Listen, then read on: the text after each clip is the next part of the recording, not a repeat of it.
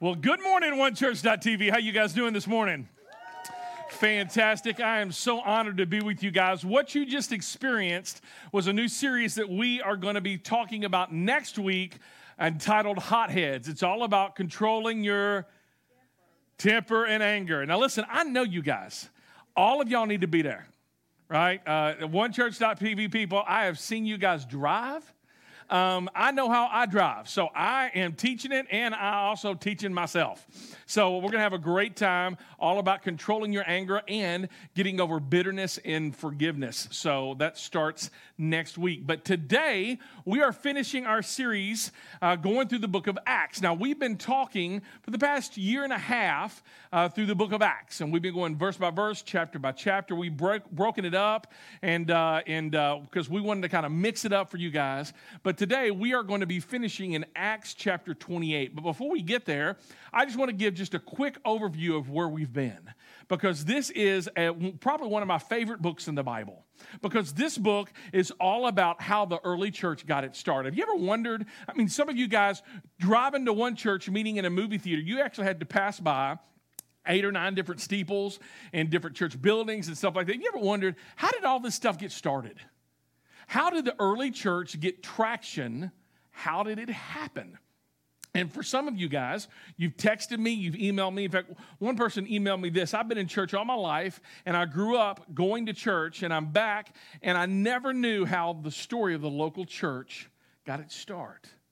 Now, here's what we've been talking about, and it's simply this, that the church, it launched 2,000 years ago.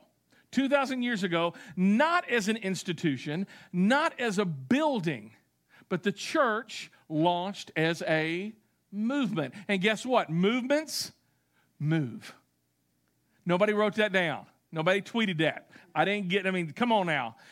Movements move. And I love that. See, when we think of church, we say, I'm going to go to church, right? And we usually think of a building, I'm a part of a church, right? And it's usually, but here's the thing, it's none of that. The church is a movement, and movements move. And it's keeping on moving. The key verse that we've looked at in the entire book of Acts is in Acts chapter 1, verse 8. And it simply says this, but you will receive power when the Holy Spirit comes upon you. Now, here's what's amazing. When the Holy Spirit comes upon you, you're going to get power, and we think, okay, you're going to do something amazing, you're going to do something miraculous. Guess what happens when the Holy Spirit comes upon you and you receive that power? You will be my witnesses. You see, that's how you know that God is really in you. Do you really talk about what He is doing in you and through you and around you, and sometimes instead of you? You see, you will be my witnesses. And then what is a witness? Think about that. He explains it in this verse. Telling people about me everywhere. That's what it means to be a witness. And then he says, telling people about me everywhere in Jerusalem, in Judea and Samaria, and then for there, she's gone. It's to the ends of the earth. You see, you and I are called to be witnesses. And what it means to be a witness is simply telling people about Jesus everywhere. But I like how Acts 1:8 says that. It says, you will tell people about me everywhere. And then it says, first in Jerusalem. Jerusalem was in their backyard. In fact, we see in Acts chapters 1 through Acts chapter 7, all the action is happening in Jerusalem. And then starting at verse 8, because persecution breaks out, that's when everybody says, we're out of Jerusalem, and they go to Judea. That's kind of the county. And then Samaria, that's cross-cultural missions. Samaria was totally cross-cultural, different groups of people, different sets of values. They didn't look like the Jews, didn't act like the Jews. They didn't even listen to the same radio as the Jews, right? They probably listened to country music or whatever. All right? But here's the thing. Jesus says, I'm not just for Jews. I'm for everybody. And that is Acts chapters 8 through Acts chapter 12. Judea and Samaria. And then in Acts chapter 13 through Acts chapter 28, where we're going to be at today, that is to the ends of the earth. And that's where we're at. And that's how the early church got its start. But it goes back to Acts chapter 1, and it starts with 120 people huddled into an upper room, who some of them are afraid, they're a little scared, and they're remembering what Jesus said. Okay, you're going to see power when the Holy Spirit, whoever that is, I don't know anything about that, when the Holy Spirit comes upon you, and then you're going to start talking about me, okay? And that's exactly what happened in this unique movement. You see, Christianity does not revolve around a book. Do you know that? You see, I grew up in a traditional church where it was all about the book. It was about the B-I-B-L-E, because that is the book for me. Now, here's the thing. I believe in the B-I-B-L-E, but Christianity created the Bible, not vice versa. You see, Christianity happened, and we talked about this last series, it happened because of an event that happened in history. You see, Jesus was born. He lived for 33 years. He did all these miracles. He calmed the sea, drew out demons, all this amazing stuff. And then he was crucified. He was buried. And get this, he rose again. And that event is what started Christianity. So if you're here, if you're not a church person, and you're like, maybe you went to college and somebody debunked your faith, debunked the Bible, and you're like, I can't be a Christian because of no. Christianity is not about a book. It's about an event that happened in history. And guess what? This just didn't happen 100 years ago with these folks. It happened just 6 weeks ago. They saw it. Jesus showed up to the 11 disciples, and then he showed up to 500 people at one time. That's what 1 Corinthians chapter 15 says. And then as we dig on, they kind of camped out on that statement that, guess what? There are thousands of Jewish believers running all over Jerusalem. And here's what they're saying. They embrace this idea that Jesus is the Christ, the Son of the living God. And it was that statement that they camped on, that he had risen from the dead. It was that event. And here's the interesting thing. What began as a simple message became a movement. And guess what movements do? Anybody want to guess? Move. See, some of y'all sound like cows, right? Move. All right, they move. Exactly right. Now, guess what? Back in the early days when the church got started, they didn't even call themselves Christians. They called themselves followers of the way. And where they got that name, because Jesus said it himself in John 14:6, that I am the way, the truth, and the life, that no one comes to the Father except through me. So they're like, hey, we're followers of the way. Christians and Christianity came a little bit later with the church of Antioch, and it was kind of a slam against Christians. They're just a little Christ, right? I'm going to put these little Christs in my pocket. But before that, they were just followers of the way. And guess what? The number one persecutor and torturer of the people and the followers of the way was a guy by the name of Saul of Tarsus. He began to organize this official inquisition to find these followers of the way, bring them to Jerusalem to get them locked up, prosecuted, and sometimes even put to death. And as he did, what's amazing is, as he was persecuting and killing the followers of the way, and smack dab in the middle of his story, he becomes a follower of the way, Jesus Christ. The Christ that Jesus, he didn't believe in. And his world turns upside down. And his mind is blown. And it wrecks his life. So he goes back to Jerusalem and he changes his name. Why does he change his name? He changes his name from Saul to Paul. And the reason why is because God will change your life. You don't believe that? Stick around a little bit. He will. He will absolutely light a fire under your soul that cannot be contained. And Paul goes back to Jerusalem, and he starts telling all the Jews, hey, Jesus is alive. And they didn't like that. We're like, you're supposed to be killing them. You're not supposed to become one of them. But he's like, dude, my life's changed. And guess what? From that point on, Paul, because the Jews rejected this whole idea of Jesus is God, the Savior of the world, he says, fine, I'm going to just go and talk to everybody else. And he takes it to the ends of the earth. Acts chapters 13 to Acts chapter 28. I love that. Now, Saul changed his name to Paul. Paul's hanging out, and he's like, man, I have this passion. I want to take the gospel. I want to take the news of Jesus Christ. I want to be a witness to Jesus in Rome. And the reason why he wanted to go to Rome is because Rome was as far as west as you can go, and that was kind of the gateway to the rest of the world. And this is what God tells him in Acts 23:11. That night, the Lord appeared to Paul and said, be encouraged, Paul. Turn to your neighbor and say, you better be encouraged. Come on, Cletus. Be encouraged, Paul, just as you have been a witness. Everybody say witness. That's what we're talking about, being a witness to me here in Jerusalem. You must preach the good news in Rome as well. And that was kind of God's assurance. Okay, it's going to happen. It's going to happen. Now, anybody who knows Jesus should want to share it with others that God is for them. And that's what Paul was doing. Paul was saying, listen, I'm just going to go to the rest of the world. And like the Jews and Peter and James, they were all arguing, well, should they eat meat? Should they eat bacon? Should they whatever? And Paul's like, y'all can argue about those theological things all you want to. While y'all get in Jerusalem, I'm just going to go win everybody else. And that's exactly what happened with Paul. And Paul went on missionary journey after missionary journey, and he is telling other people that God is for them. And here's what you need to know. Everybody is an evangelist. Do you know that? Evangelism is kind of a churchy word. It just means telling people about good news. Everybody is an evangelist. And let me tell you the reason why. It's because I have a couple of good friends. They're like, man, dude, I'm a movie buff. You need to go see Annihilation, Chris. This movie is amazing. You ought to watch it. It's a good movie. So I went to go see Annihilation, and here's what you need to know. It was an awful movie.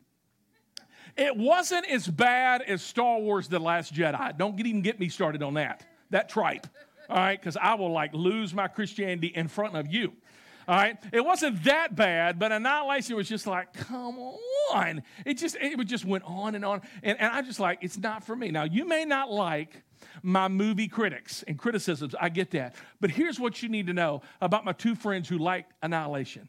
People are not afraid to share something if it impacted them. Did you know that? You see, that movie impacted them. And people are like, you got to see it, you got to see it. Here's my question. Has God impacted your life? And all of us were going to say, well, of course he has. I mean, I'm here, right? Question is, are you sharing about it? Are you sharing about it? Because people are not afraid to share something if it's impacting them. You cannot help but to share it. Are you sharing your faith? Because if you're not sharing your faith, it may be that God hasn't impacted you as much as you thought.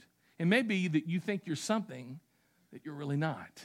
So today, we're going to come to the last chapter written in the book of Acts. The last chapter written in our Bibles, if you will. It's Acts chapter 28. I say it's the last chapter that's written because the work of the Holy Spirit is still continuing today. It still continues through the church today, and there are more chapters to be written.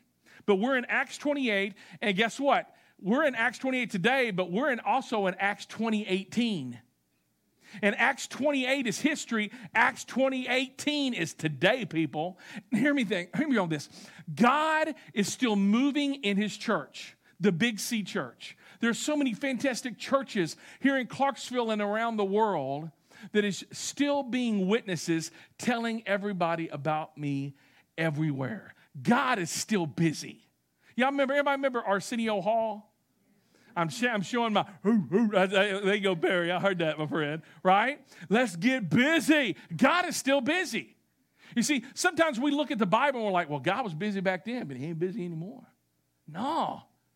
See, he is busy in and through and around you. You just may not be noticing, and it may be because you got some buildup. I'm going to talk about that in a minute. Y'all hang on to yourself. Here's what it says. Acts 20:18.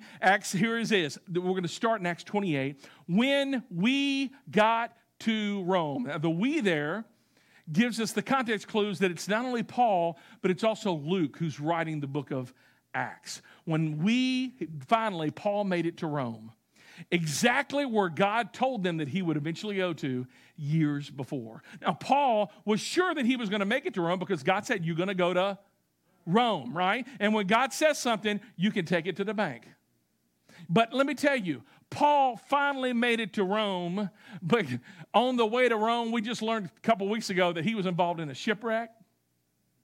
He got bit by a viper. God didn't tell him that one. He got hung up in Caesarea for 2 years as he was arrested. God didn't tell him that one. In fact, we're going to see today that he waits in prison for 2 years in Rome. God didn't tell him that one. God just said, you're going to eventually make it to Rome. Can I just stop and simply say this? I want to insert this. You have been told that you are going home. But God has not told you it will be health, wealth, and prosperity until you get there. Anybody is telling you that on your way home, that you're going to have nothing but health, wealth, and prosperity, they're liars, because that's not what God's word says. They're not teaching you the Bible. They're selling you something, and they're setting you up for disappointment with God. Because let me tell you, it's not all sunshine and roses. All I know that you're going home. Eventually, you will die. The death rate here in America is 100%. In Canada, I hear it's 30. I'm not sure. So it may be fake news. I'm sorry, I shouldn't have said that. Anyway, all I know is that you are going home. All of us are going to die. You might go home with ALS. You might go home with Parkinson's. You might go home with Lou Gehrig's disease. You might go home with betrayal and treachery. You might go home being misunderstood by the world, but I promise you, you're going home, and on your way, you can sing in the storm. That's what we looked at last week. But look at this. When we got to Rome, Paul was allowed to live by himself with another soldier to guard him. By the way, that sounds kind of like an oxymoron, doesn't it? So he is living by himself while chained to a Roman soldier. In fact, if you go back and look at the original language, he's having to pay for his own rented quarters. So he gets to Rome. God said, you're going to make it to Rome. He gets there, and for the next 2 years, he is chained by a Roman guard, and he's having to pay rent. Dadgum. So that's what happens. And while he's there for the next 2 years, Paul writes 4 letters from this house. Ephesians, Philippians, Colossians, and Philemon. He's writing these letters to these churches. In fact, we're going to be studying them in 2019 because he can't leave his quarters. Think about this. Paul finally makes it to Rome, and he can't see all the tourist sites. He can't go eat some good pasta in Rome, right? He can't go to the Colosseum or the marketplace to tell other people about Jesus. So guess what Paul does? He brings everybody to himself. Look at this. 3 days later, verse 17, he called together all the leaders of the Jews. Now, whenever Paul came into a new city, his habit was he would go and he would search out people of his own commonality, race, and nation, the Jews, because he had some commonality there. And when they had assembled, Paul said to them, now this is what Paul begins to defend himself. My brothers, although I have done nothing wrong against our people or against the customs of our ancestors, I was arrested in Jerusalem and handed over to the Romans. They examined me and wanted to release me, but I was not guilty of any crimes deserving death. But when the Jews objected, I object. That's what he says. I was compelled to appeal to Caesar, not that I had any charge to bring against my own people. For this reason, I've asked you to see you and to talk with you. It is because of this hope of Israel that I am bound with these chains. So Paul is going through telling his story that we've looked at in the book of Acts. He's telling why he's in chains. He can't change what others are saying about him back home, so he simply just tells the truth. And what's funny, this is what's so amazing, is that Rome has not heard anything about this guy by the name of Paul. Isn't it sometimes we think that everybody's talking bad about us, but in reality, nobody's talking about us at all. Isn't that right? And Paul realizes, nope, I'm not that important. I thought everybody would be talking about you. They ain't talking about me. You're not the center of the conversation, Paul, but we're going to see who is. It's Jesus. Simply says this, they replied, we've not received any letters from Judea concerning you, and none of the brothers who've come there have reported anything bad about you. Isn't it funny? Paul is defending himself, and the way this looks, him being in chains, they're like, dude, why are you defending yourself? Let me simply, half the time when people accuse you, don't defend. Let your character, your reputation, your integrity stand for itself. Many of us, we've watched in horror with all the things that's happening right now on the news just this past week. And accusations flying and everything. And we feel like we need to defend. And I'm telling you, the thing that you and I can do is that we can just allow lives to speak for themselves. Paul is defending himself, and we see that he really doesn't need to defend himself. So Paul was reminded that this isn't about him. This is about Jesus and about being a witness. And let me simply say, this is not my notes. For some of you, I know I just brought up the whole current events and accusations. People who bring serious accusations like it's been happening, they need to be heard. They need to be heard. Some of you have been the victim of sexual assault. And for that, I I am so sorry that happened. I encourage you and all of us, the reason why we exist as a church, we exist for messy people who've experienced really bad things that happen to us. And we want to let you know you have a place here. We won't point fingers at you. You are loved, and we love you. So let me keep on going. So, thank you. Acts chapter 28. Verse 22, but, look at this, but, Dan talked bad about you, Paul, but we want to hear about what your views are, for we know that people, what? People what? Everywhere are talking against this sect. People everywhere are talking about Jesus.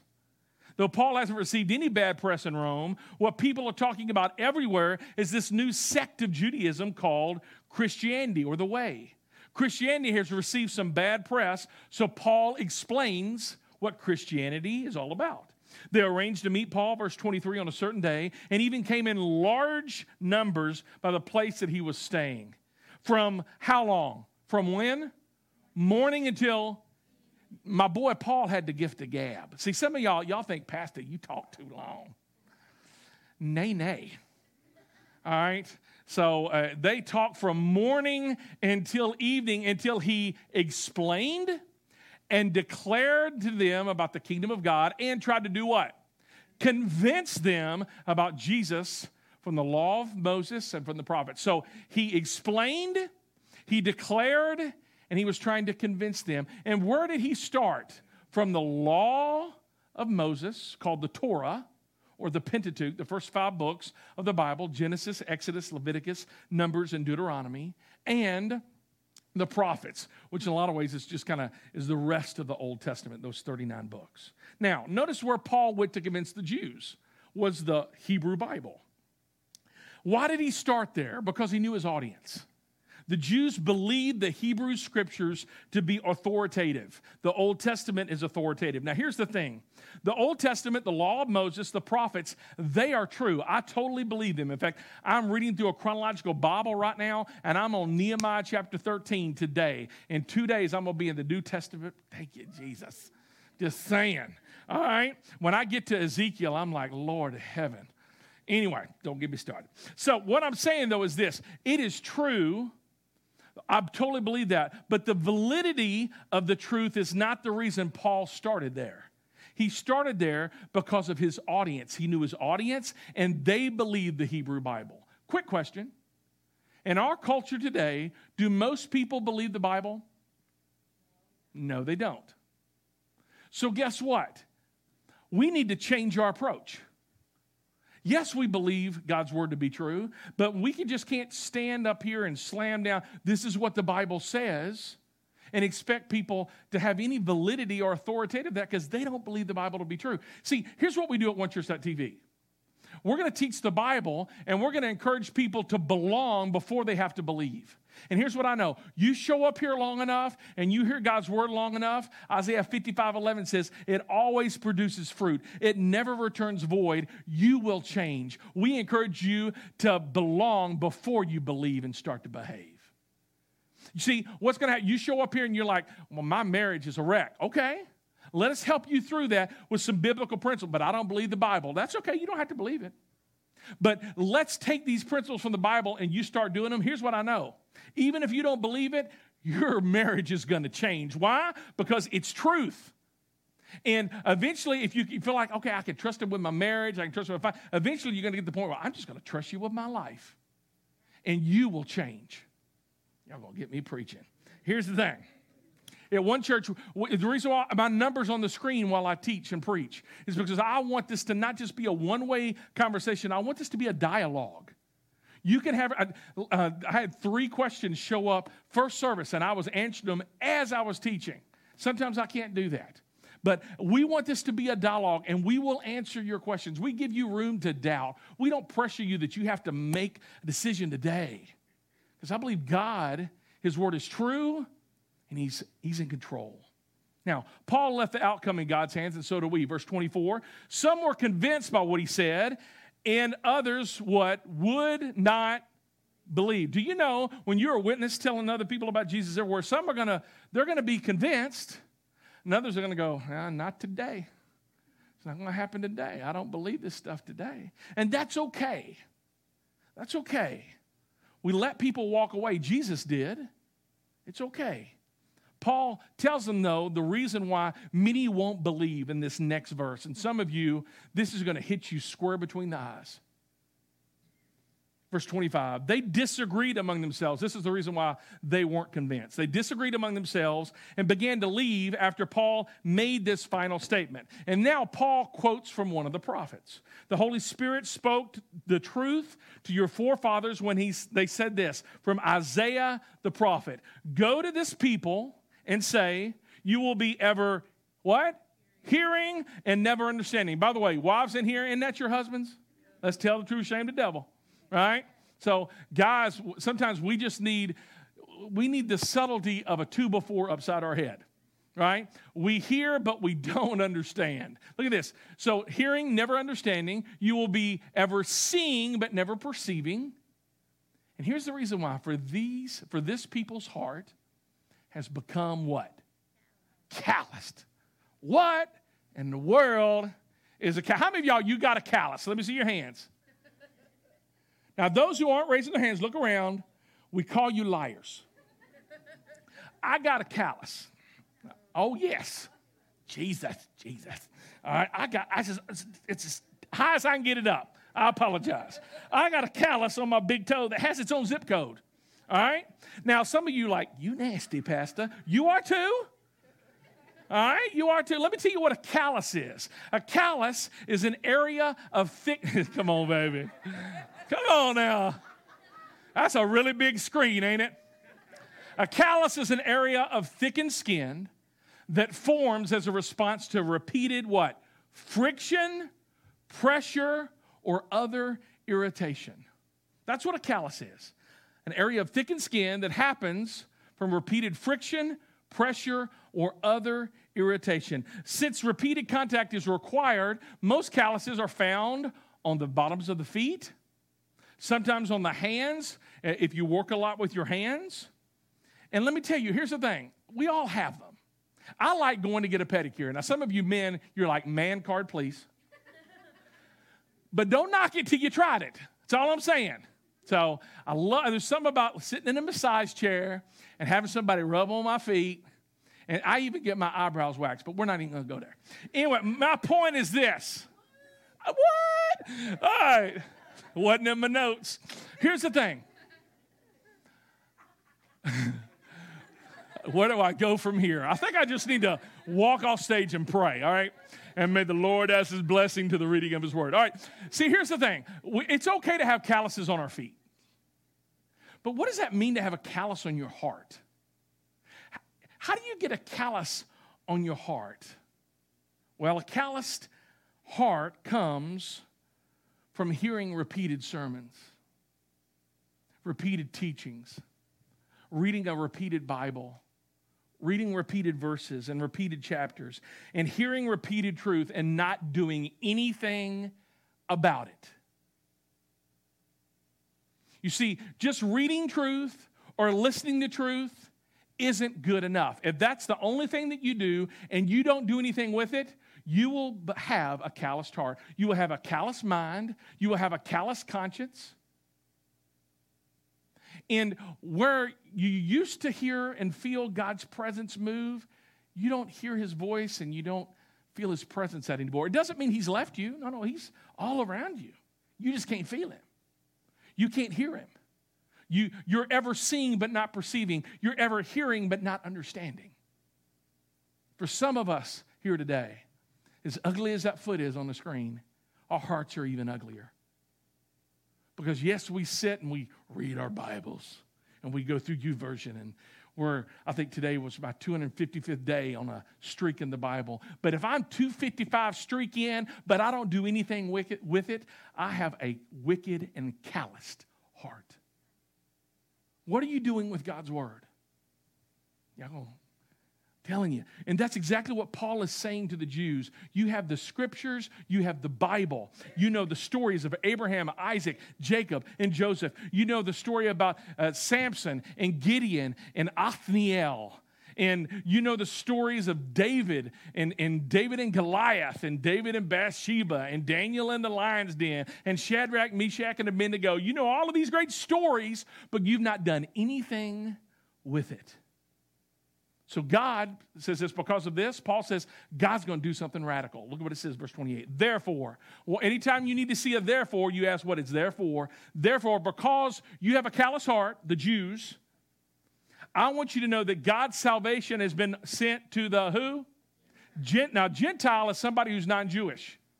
Gentiles is probably us in here today. There's probably hardly anybody who's Jewish in here. And what God is saying that I am for everyone. For God so loved the world. See, God is for everyone. Well, if somebody votes this way, does God still love them? Absolutely he does. Because they're made in the image of God. Well, what if they have some type of lifestyle that's... No. God still loves them. They are made in the image of God. God is for you. And God's call to the church is not to pick it. It's not to hate. It's called to love people. Love people, and guess what? Invite them to belong before they believe or behave, and they will eventually change. Just don't tell anybody about it. Okay. Therefore, I want you to know that God's salvation has been offered to the Gentiles, and they will listen. And that's where you and I come in. We can fast forward 2,000 years. That's where we come in. Now, here we're going to see the last two verses of the book of Acts. Look at them with me. For 2 whole years, Paul stayed there in his own rented house and welcomed all who came to see him. Everybody say all. I looked up the Greek word for all this past week, and here's what it means. It means all. Everyone. It doesn't matter. Look at this. And what did Paul talk about when they would show up? Look at this, last verse. Here it is. He proclaimed the kingdom of God, and he taught about who? The Lord Jesus Christ with all, say it with me, boldness and without hindrance. With what? Boldness and without hindrance. There he is in chains, knowing at any moment he could be led away and he would get beheaded, and eventually that's exactly what happens to Paul. Somebody lops off his head. But until that time, with all boldness and without hindrance, he's talking to people about Jesus. And guess what? This is where the book of Acts ends. It's kind of a weird ending. It's just kind of over. But really, it's not over. Because you and I are still living the book of Acts. We just finished Acts 28, but guess what? We're in Acts 20:18. You and I are still writing. God is still moving because the church isn't an institution. It isn't a building. The church is a movement, and movements do what? Move. So my question, church, is are you moving? Are you moving? Will you join in God's work? Will you continue to write the pages of history, not in Acts chapter 28, that's done, but in Acts 20:18, the history of the church. And since that time, 2,000 years ago, so many incredible things have happened in the name of Jesus. Hospitals have been built. Hospitals, how they got their start is because Christians decided when the plagues hit that we weren't going to leave the city and they were going to stay, and they loved on the sick. And in the name of Jesus, hospitals were created. Millions of people have been fed in the name of Jesus. Millions of people have been housed in the name of Jesus. Hundreds of thousands, millions of children have been adopted. How? In the name of Jesus. Children have been sent to school in the name of Jesus. Slavery was totally done away with in England in the name of Jesus. It took Americans a little bit longer because we have a little bit of ADD, and you know how it is. But finally, we got rid of slavery, and it was in the name of Jesus that people like the Reverend Dr. Martin Luther King and the Southern Christian Leadership Conference and Ralph Abernathy and godly African Americans and godly white folks came together and said, no more. It's in the name of Jesus that justice will roll down like waters. Dr. Martin Luther King loved quoting that verse in that chapter from the Old Testament prophets. It's in the name of Jesus. And that brings us today. And guess what? It's your turn. It's my turn. It's our turn to say, you know what? We're going to continue. And how that happens? You see, we don't do membership here. We ask people to get engaged. So what would it look like for you to follow God boldly? What would it look like if you were unhindered? The last word of the book of Acts. Unhindered. What would it look like? My challenge to you with the little time that I have left is simply 4 things. We don't do membership here. You know, I grew up in traditional church with the members, and you became a member, and then you kind of sit, soaked, and soured for the next 100 years. That's not us. We invite you to engage with us in 4 different ways. And the first one is simply this, to connect. To connect. One of the things that we say all the time here at OneChurch.tv is that circles are better than what? Rows. Y'all know this, right? Y'all are in a what? A row, right? So we encourage you to eventually get in a circle. In 2 weeks, you're going to have that opportunity to be able to do that. But here's what I know. You will grow further faster if you're in a community group. It's just a fact. You see, you're here, and there is no accountability. I can't see anybody. Some of you are like, you're peering right into my soul, Pastor. I'm really not, because I can't see you. I got all these lights on me, right? But here's the thing. If you can show up here, and because I don't see, you can maybe skip out for a couple weeks, and you're like, well, they don't like me there, and they don't know if they even show up. And you know what? We do love you, but we created this environment so that you can be anonymous. You get into a community group, though, and you miss a couple weeks, oh, somebody's calling. They may show up at your front door. I tell you, I'm reading a Bible plan, the chronological Bible right now with a couple of folks in my small group. And when I'm not on the Bible for a while, they'll call, Pastor, what's you doing? How come you're not reading your Bible? I'm like, I'm sorry, But because I need accountability. And here's what I know. If I need accountability, I know you need accountability. Just saying, right? So we encourage everybody to connect to the small group. The second way you can engage with us is we challenge you to invite. To invest in people outside the church and invite them to church. And here's the reason why I want you to do that. It's not so that we can have a big church. That's not the goal. I need you to invite your friends who don't know Jesus Christ to church because I need you to see the church the way your friends see the church. And when you show up and they kind of come in, they're a little apprehensive, and you're like, it's just a reminder that, guess what? This isn't about you. See, we just sang that song, man, Radical Love. That he leaves the 99 found to go after the one. Here in Clarksville, 88% of people don't go to church anywhere. 12%, we're happy as crickets. We're singing all the songs. We're listening to K-Love, doing all that stuff. 88% of people aren't engaging with God, and that bothers me. And that should bother you. All right, third way you can do is serve. You can get off the bench and serve. You see, when we go to this thing today and we have the kickball today from 3 to 6, the birthday party, it's no fun if you're sitting on the bench. Do you know that? It's no fun getting sit on the bench. And know this, I'm going to dominate your life. All right? I'm going to be out there and I'm going to be kicking home runs and you're going to be crying. But if you're sitting on the bench, it ain't going to be no fun. Some of you think you come to church and you've been sitting on the bench for a while and you're like, this is all there is to offer. And the reason why it's bored is because it's all about you and you're not serving other people. Let me tell you how Jesus described himself. Mark 10:45. The Son of Man did not come to be served, but to serve and to give his life a ransom for many. Here's the thing about this. It's not about you. And if you make it about you, the Christian life will be boring. And when you choose not to serve other people, you know what you're saying? You're better than Jesus. And I don't want to be around you when you say that. Not going to happen. Last one is give. Here it goes. Some of y'all are going, there it is. The reason why I don't go to church. And if you're here, this is your first time, tune out, please. But here's what I know. This is what Proverbs says.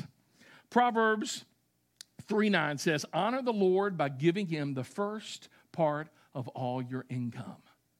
For the past 11 years, my wife and I, we have tithed. We've given over and above to OneChurch.tv. So I'm not asking you to do anything that I'm not willing to do myself. But I'll tell you, before coming to One Church, my wife and I stunk at giving. Stunk at giving. Months would go by, we wouldn't give anything to God. And we knew it was wrong, but we would make excuses. Well, if I got more money, if I got a raise.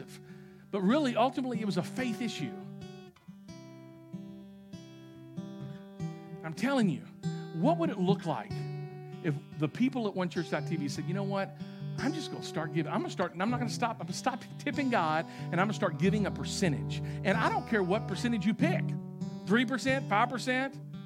Tithing is 10%, but start with a percentage and test God in that and scoot it on up. Pull up to the bumper, okay? Move it on up. But try God. How cool would it be if all of us said, you know what, here's what I'm going to do. I'm going to move all of our giving to online so that the church can be unhindered and we can proclaim God boldly and we don't even take up an offering on a Sunday morning anymore. How amazing would that be? Because most of the reason why people don't go to church, they say it's because all they're interested in is the... What if we just said, you know, we're not taking up offerings anymore. We're getting too much money through online giving. Said no church anywhere. But how cool would it be if we were just obedient and said, you know what, I'm going to live an unhindered life. I'm going to be bold. I'm going to go for it. I pray that at the end of my life, whenever that comes, I pray that when whatever preacher gets up and starts talking about my life, those two words could be used to describe what I've done. And I was bold with my family. I was bold with people outside the church. I was unhindered. I love that. God, Heavenly Father, God, we love that we can just come here and be challenged today. Lord, that you are an unhindered factor in our life, that you give us life. And Lord, because you give us life, we are followers of the way. I pray that we would be a people who would be bold, who would be unhindered, and God, that we would go for it. That we would sing it, that we would give it, that we would serve it, that we would get connected, that we would invite, that we would do everything that it would take for us to just say, I am all in. I am pushing all my chips to the table, and I'm thinking, this is it. And if God, if you don't show up, if you don't show out, God, I'm done for. It's in those times, God, is when you work amazingly. Lord, here at One Church, it's okay not to be okay. God, I pray that you would take our not okay